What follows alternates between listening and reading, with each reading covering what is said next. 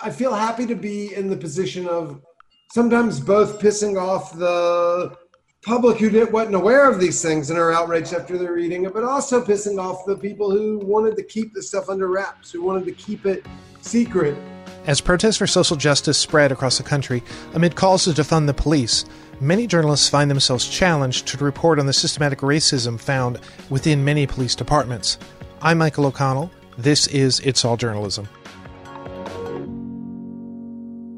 Baynard Woods is an old friend of the podcast. He's been on talking about his coverage of the Baltimore uprisings in 2015 and the future of the alternative press in Baltimore.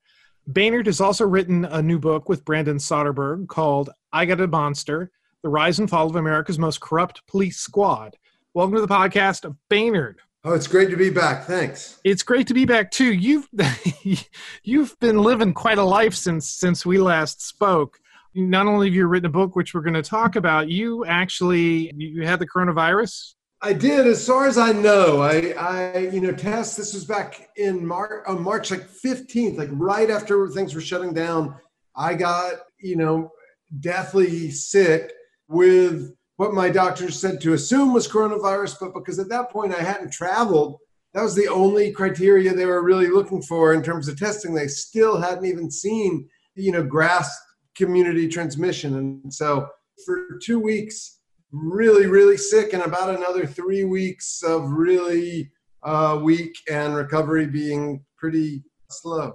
Well, I'm glad you're better, and I'm glad you're back. You seem to have the energy that I seem to remember you from before. Always at the front line of the news, got to get there before everyone else to the coronavirus too. Yeah, and you're, fortuitously, you've got this book coming out, and I did want to interview you, but you have some practical experience in covering protests, which you did in 2015 with the uprisings in Baltimore, which were a lot about police violence and racial social justice.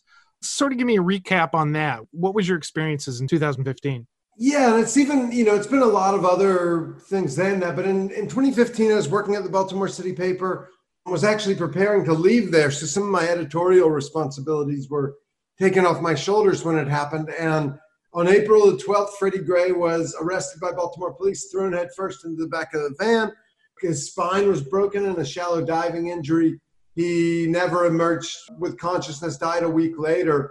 And protests began shortly before he died and swept up the city for a couple weeks. We had a riot on April the 27th after his funeral, and I was out through all of that.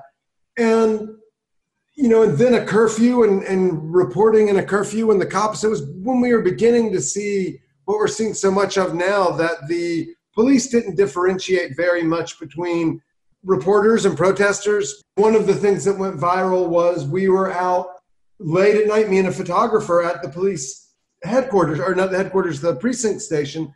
And there was about 200 cops in a line, about 30 residents. And the cops wanted to get this one resident who'd been taunting them. They made this military formation and charge, and they trampled my photographer. And I was screaming, filming it, he's a photographer, he's press. And they just stomped him and were dragging him away, but he got the shot, which later was batons coming down on the guy's head. Yeah, I think we, both for what happens during covering the protest, and more importantly, and what the book deals a lot with, is what happens after, what to look for after that. But also I covered the riots and Trump's inauguration and covered all of the prosecution of that for a year and a half afterwards. And I think that's going to be just crucial for what's happening right now. The 400 people arrested in DC protests in the last couple of weeks are going to be prosecuted under the Riot Act. And the way they did it, and I think he was setting the stage for this, the very first act of the Trump Justice Department was to prosecute these 200 people under conspiracy law that said that every single one of them was responsible for any window that was broken, for any car that was burned. And the conspiracy was they had all agreed to disrupt traffic. And as long as you agree on something, any other crime that occurs is everyone is accountable for. And so I'm really thinking that that's going to be something that we're going to see playing out a lot as well. And I seem to remember when we talked about that, there was somebody that you had interviewed and that you were writing about who was a member of the press who was, just because he was in the vicinity of all of these people who were arrested, was swept up in that as well. Yeah, two reporters were prosecuted till the very end. I was there, and a cop was running at me with her baton sideways, held in both hands to clothesline you. And I held up my press pass and said, "Press, press." And she went around me and knocked the next person down.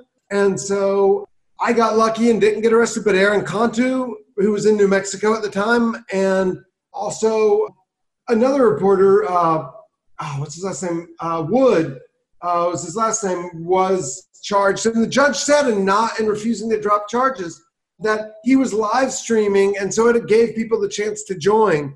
And so that was a conspiratorial act, was live streaming the thing. So it's crazy. Well, it's incredible that it didn't try to charge everybody who was watching that live stream as somehow being involved in that conspiracy as well.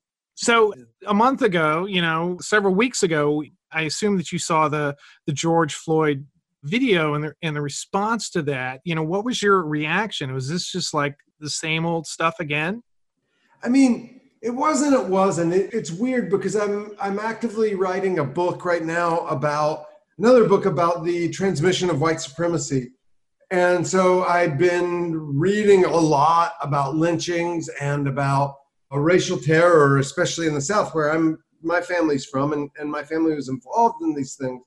And so it really struck me as all too familiar and not at all new, and yet new in the way that, the thing that struck me as least new was the way he looked out at the camera, had his hand in his pocket, was casually looking, is like all of those old lynching pictures that you see with all of the white people just gathering around, looking right at the camera when it's happening. And that was one of the things, that casual sadism was one of the things that struck me so much. But also, having been reporting on police misconduct and police immunity to community concerns, it also struck me as exactly the same kind of thing that we see playing out in Baltimore, although the unconcern about the cameras on him, was something that was just, and obviously it was just the whole thing, while I'm saying not new, was every time you see something like that, it's wildly disturbing and shocking and, all of that. So let's go into the book then. Tell me what the book is about and what can people expect when they read it. So there was a group, an elite squad of Baltimore police, the Gun Trace Task Force, plainclothes police officers, the kind who go around looking for trouble. Their job specifically was to track guns back to the people who were selling guns. If you saw that movie White Mike, his dad, Matthew McConaughey, on that, the guy who was giving guns to the gangsters and whoever else, they wanted to do it like drugs. You get the guy with the little package, you get to the bigger package, the bigger package, the bigger package. That was how it started. But when it became the squad it was that was ultimately indicted in March of 2017, was immediately after the uprising in Baltimore, when we had a spike in crime as well. So they put this guy who was known as a hard charger, as one of the biggest drug cops in the city, in charge of this unit. And, you asked before we went on air if it really was the most corrupt unit. It's called I Got a Monster, the story of the rise and fall of America's most corrupt police squad. And what made it the most corrupt police squad is everyone else in the squad was already corrupt. They'd all been committing crimes separately for years together. And so this one guy comes in right at the moment before body cams and stuff are coming. The book starts in March of 2016 as they begin on this crime spree they pull a guy over illegally that they'd been tracking and following using federal intelligence. They steal $100,000 from his house. They steal 2 kilos from his house that a white bail bondsman is selling for the sergeant, who nightly is delivering drugs. During the riots, went and looted the looters and got 2 big trash bags full of drugs, brought them to this bail bondsman to sell. He's doing that, stealing large amounts of cocaine and money from dealers in the very opening scene of the book. And then we follow through. It turns out one of the other guys in the squad that he's in is protecting a group of drug dealers that he grew up with. The first guy's a white guy. The second guy's black.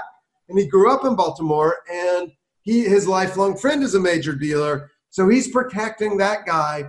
The dealers are selling heroin to white kids in the county who are overdosing. So they really want, the DEA and the county cops really want these black drug dealers in Baltimore the opioid crisis and all of that. So they get a tap up on this guy's phone and they hear him calling a cop.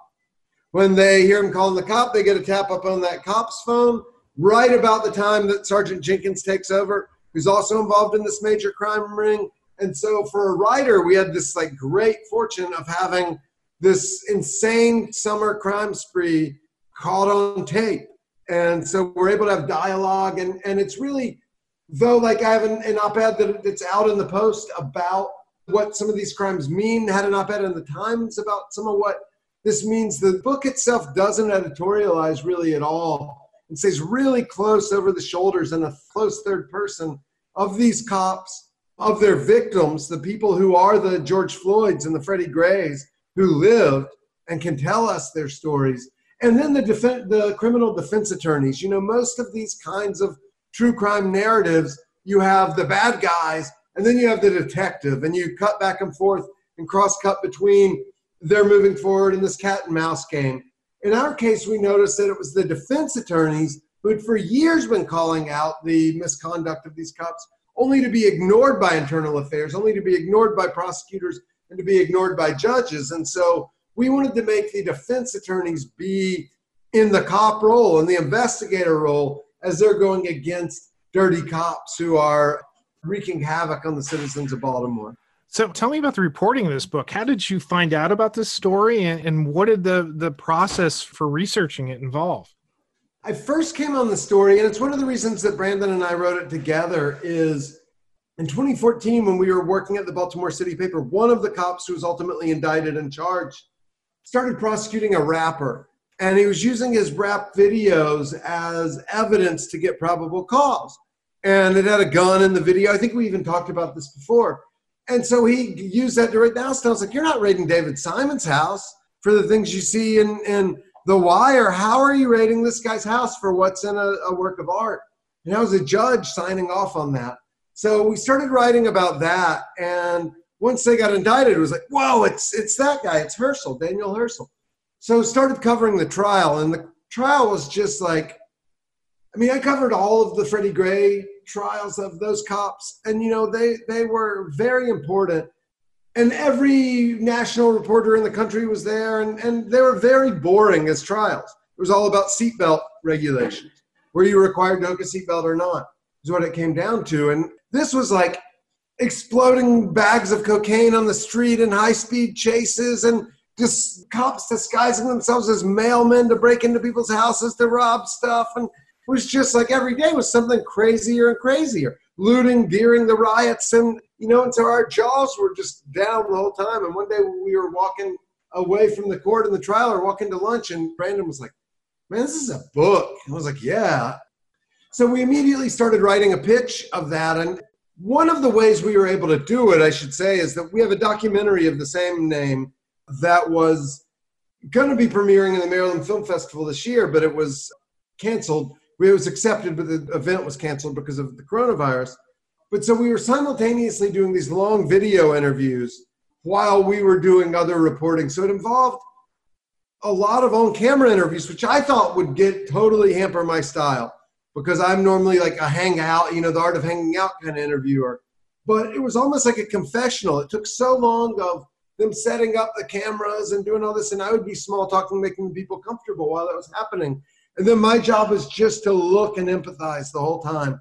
So we were able to use those interviews that we did for the book. It was also like tons of court documents, indictments, trial transcripts, 3 federal trials that we both were at in person, but then had the transcripts of, and then all of the trials that these cops testified in. Once we knew what they were lying about, we were able to go watch. They record in the state court here, in the circuit court, all of the cases. And in fact, we're involved with a group from Georgetown Law that had previously been with the Department of Justice and had formed a civil liberties group there, a lawsuit against the state to make those be broadcastable. Those videos where we can see these police officers lying on the stand regularly and see how they do it and learn from that. And then endless conversations with lawyers and the main characters. One of the main characters is the lawyer, Ivan Bates. And cell phones just help so much. I'm like, hey man, so they called your client, this main case that we're following on July 17th. What else did you do that day? And he's able to pull up his phone pictures and his text messages and everything else. And we were able to really piece together scenes. And so it's a really scene-based book that I think reads like a crime novel, though it's, all footnoted. Okay. Well, when is it, is the book out now, or when is it going to be released? July 21st is the release date. So yeah, we had all kinds of events that were cooked up for it, but we're not exactly sure how that's going to play out yet, depending on how these maybe rash experiments of reopening or work out in the next month. Okay, so you're hoping maybe to get the documentary out there somehow? Yeah, we're also originally we filmed enough to do it as a series, and so there's talk about also turning it back to a 4 or something part series. Cool. It's pretty exciting that you're able, that not only were you able to find this fascinating story but you're also able to not just write a book, but also create other content around it based on your reporting. And they do so much different. They do a lot of different work. Like in the documentary, we talked to tons of mayors and former commissioners and all of these people to give context, but we didn't use any of that in the book except to inform it. We don't have any talking heads commenting on what it means in the book. It's all just narrative in the story. And so then the documentary, the way those forms work out and not being able to sort of dramatize what you have in court documents and stuff, it really focuses on the victims a lot more and what it did to their lives to be robbed and prosecuted by these cops and nobody believing you and that kind of dynamic. Yeah, it's pretty amazing. Let's sort of circle back then to the protests that are going on now. How well do you think the press has been at covering them? That's a good question. I mean, the press is such a very, a wide term that there's been everything from the worst possible to some really great coverage. I think a couple things that people have really gotten wrong in general is the press tends to say peaceful protests. And to me, that's not only vague and a bad, not a very useful description, but it takes agency away. And if you called it nonviolent protest, you tie that back to the protests of Martin Luther King, back to the protests of Gandhi, and it becomes a tactic and in a larger strategy. And then I think the reason that we don't do that is because then it turns violence into a strategy as well. And, since the 60s, after the 60s, the left has really taken violence as a political strategy off the table. And so no one wants to even acknowledge that as a potential strategy, but it is being used as a tactical move. It is being used strategically, I think. And so I think it's wrong to treat it like that violence is like the weather and a thing that happens. And it's wrong because it's bad reporting. You're missing the story that when and why are people deciding that violence is the appropriate tactic to use at this moment is actually something that is a really interesting thing to look at and really is a big part of the story. One of the things I noticed is that nationally right now, the unemployment rate is almost identical to what it was in Black Baltimore in 2015. And so when you have 15% unemployment, 13 or whatever they're saying now percent unemployment, you have a lot more people who are willing to protest. And you have who don't have to go to work tomorrow, don't have a lot to lose, and are pissed off, and have a lot of time to be reading news and things like that. And I think that makes people more willing to put their bodies out on the streets. Yeah, and also, I mean, what surprised me most about the protests is that they're still going on, that they're still, and I think for a lot of the same reasons that you talked about is that people are out of work, they're at home, they're paying attention to these issues. And I'm not even sure if this is something we talked about the last time you were on the podcast about how, protests become defanged, that there's a protest and suddenly there's violence and then it becomes a riot. And then it becomes, well, we want to stop the riots because we don't want to have violence.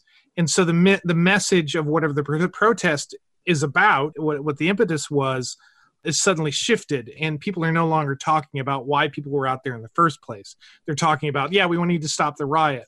And I think now, because the discussion seems to be much more about police violence, as well as, racial injustice, that there seems to be sort of this pushback against it of, how the police is reacting. I know that you covered Freddie Gray, the trial of that. What are your thoughts about how there seems to be this push across the country to the defund the police, sort of mantra, this idea that, localities are now looking at how militaristic some police forces are, what sort of tactics they use to respond to peaceful protests or to respond to, individuals, various races who they encounter.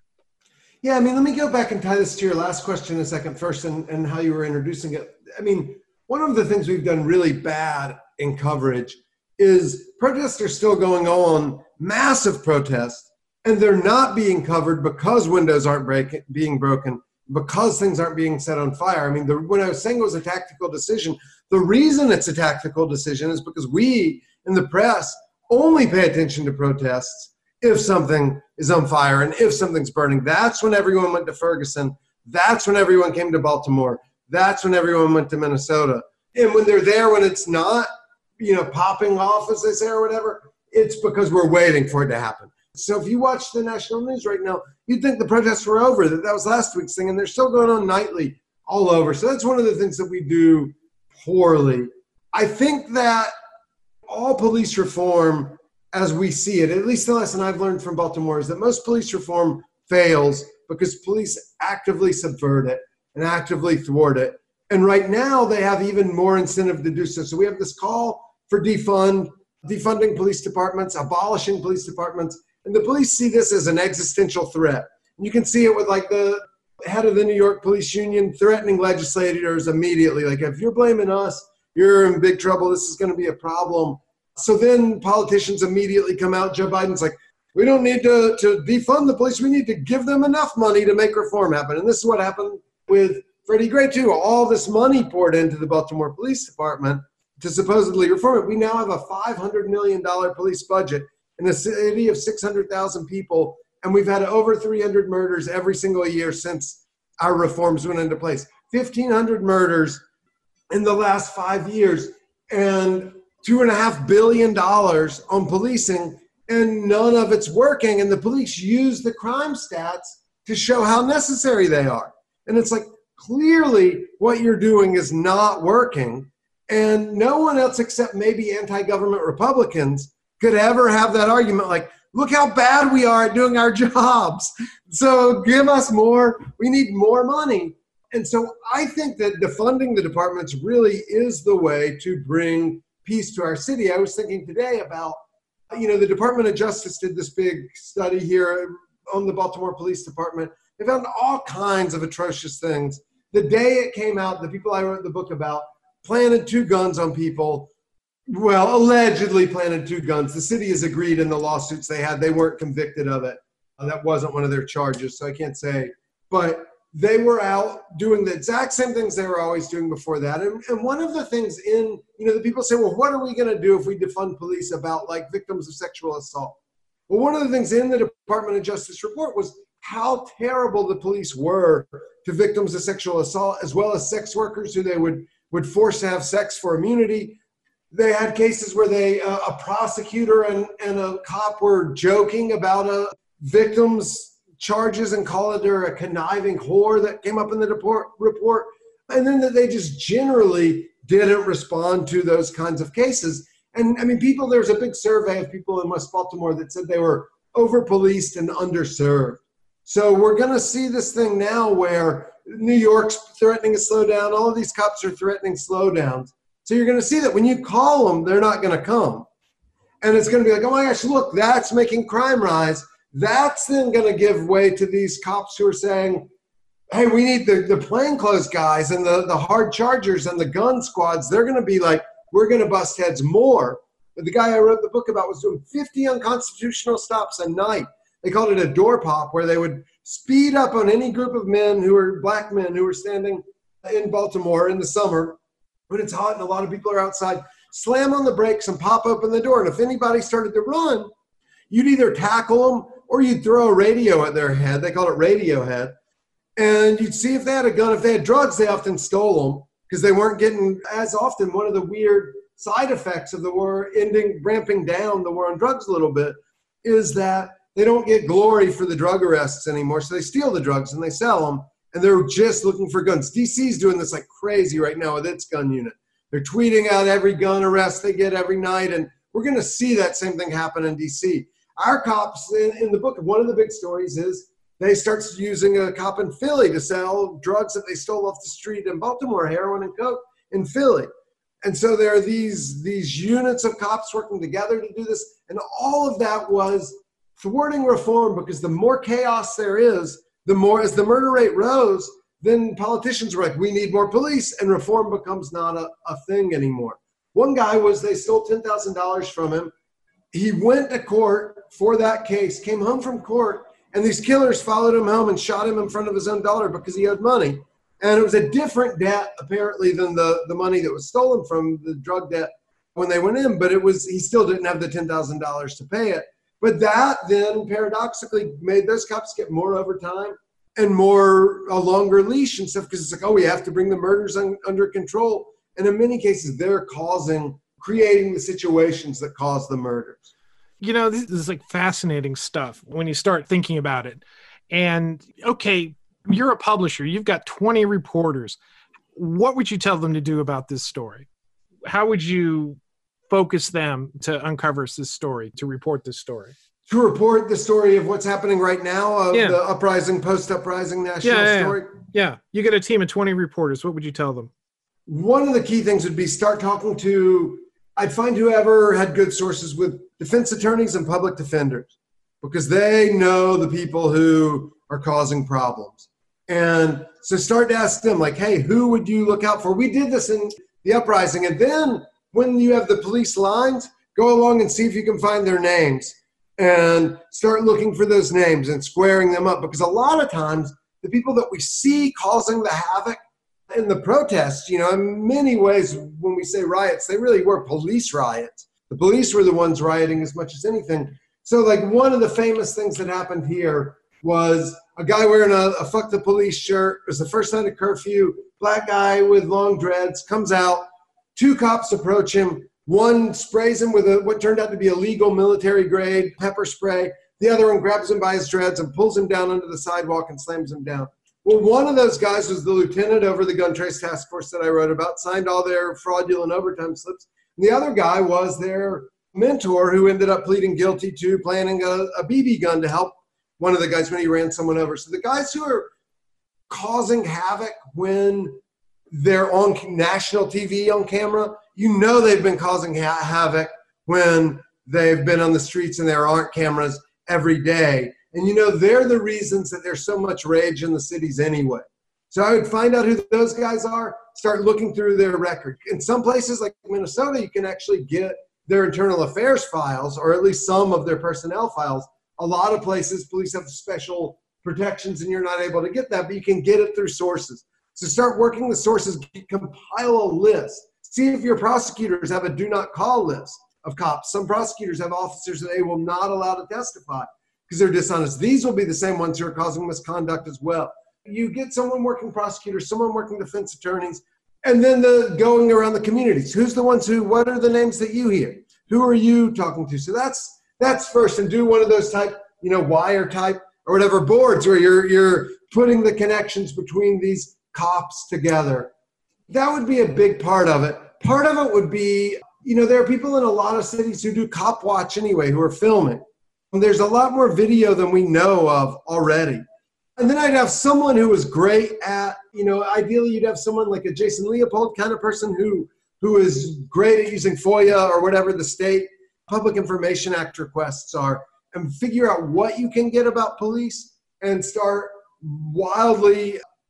not wildly because you don't want to slow yourself down and slow other people down by putting out too many, but start putting out a lot of Public Information Act requests for body cam footage, for internal affairs records, other records, and then I'd send someone to the courts to start looking at old trial stuff.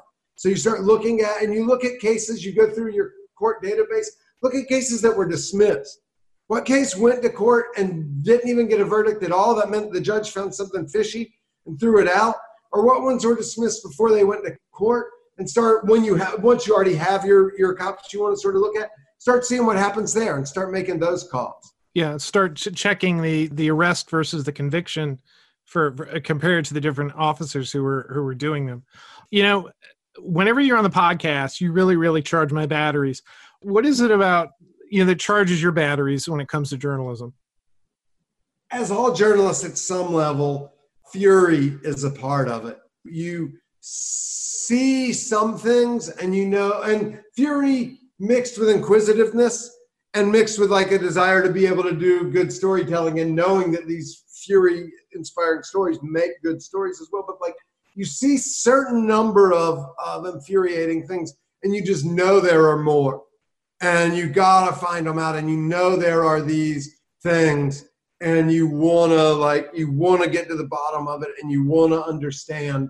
And part of it is a duty to the sense that like I feel like I've had a super fortunate life. And the thing that the Baltimore uprising taught me was that I didn't understand policing at all before that. Even though like I'd been arrested, I grew up in South Carolina, I got arrested for weed 3 times by the time I was 19. A cop had told me, I see you on this side of town again, you're going to jail.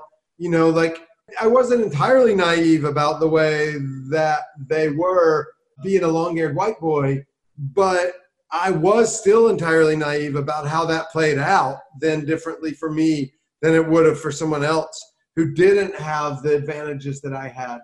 I saw that the Baltimore police saw their job specifically as to protect white property from the black majority of our city. And that infuriated me.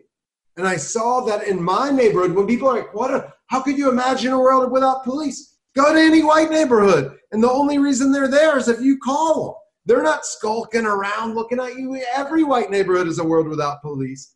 And that made me just outraged. And then 5 years ago today, when Dylan Roof went into, and he grew up about 10 miles from me, went into a church in Charleston where my family is from and massacred 9 black people because they were black in an attempt to start a race war. That made me realize even more of that. And so I feel like I have, and then covering things like Charlottesville, I feel like I have a certain duty that I can put my body in the way sometimes to find out things that may be more dangerous for people who don't look like me or don't have the resources that I have, might not be able to put their body in that place or might not be able to spend the resources that I might be able to spend or get from a publisher or whoever else to find these things out. So there really is a part of it that is, wanting to expose what's been covered up, being pissed off about that. And then the other part is like this book, one of the things I'm really proud about is I think it turns it into just a hell of a good story. You want to be able to take that stuff and get to the human motivation. I mean, in some ways, what I feel like this story is the Iliad. It's this band of pirates who are basically roaming around waging war on people who are in palaces and trying to get the booty that they can get out of there. And so what are the human motivations behind that? And what is the universal timeless story in addition to the momentary news story?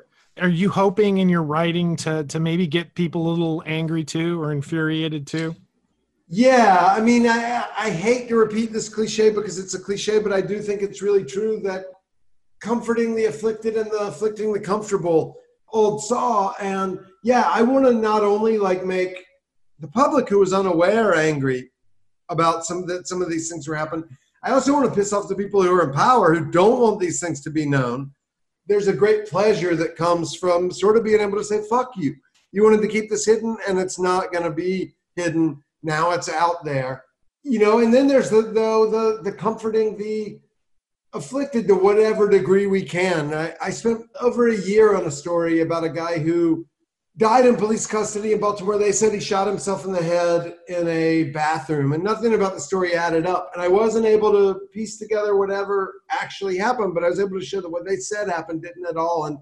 And his fiance wrote, after the story came out, all those nights I thought that I was the only one who was awake thinking about Tyree after he died, and to know that there was some white guy across town also staying up at night thinking about him, and who figured all of this out, like, means the world to me and lets me move on with my life. And like, that's probably the best reward I've gotten from my career, was that one comment. Baynard, we could talk for another hour or two on this, but I can't wait to read your book. Again, the title is I Got a Monster, The Rise and the Fall of America's Most Corrupt Police Squad. Why do I keep saying Peace Squad? The Rise and the Fall of America's Most Corrupt Police Squad. Definitely not a peace squad. That's what we need. Replace police with peace. You're already on the abolition train. Exactly. Thanks a lot. Thanks for being on the podcast. All right. Thank you. You've been listening to It's All Journalism, a weekly podcast about the people who make the news. You can find out more about us and download past episodes at itsalljournalism.com. While you're visiting our website, why not sign up for the It's All Journalism newsletter? You'll get all the latest info about our podcast, including episode notes and news about live events and upcoming interviews. Go to itsalljournalism.com to subscribe. It takes a lot of people to create an episode of It's All Journalism. Nicole Grisco produced this episode, Amber Healy wrote our web content, Nick Dupre wrote our theme music, Emilia Brust helped with our booking, Nicholas Hunter provided a web assist, and I'm your host, Michael O'Connell. Thanks for listening.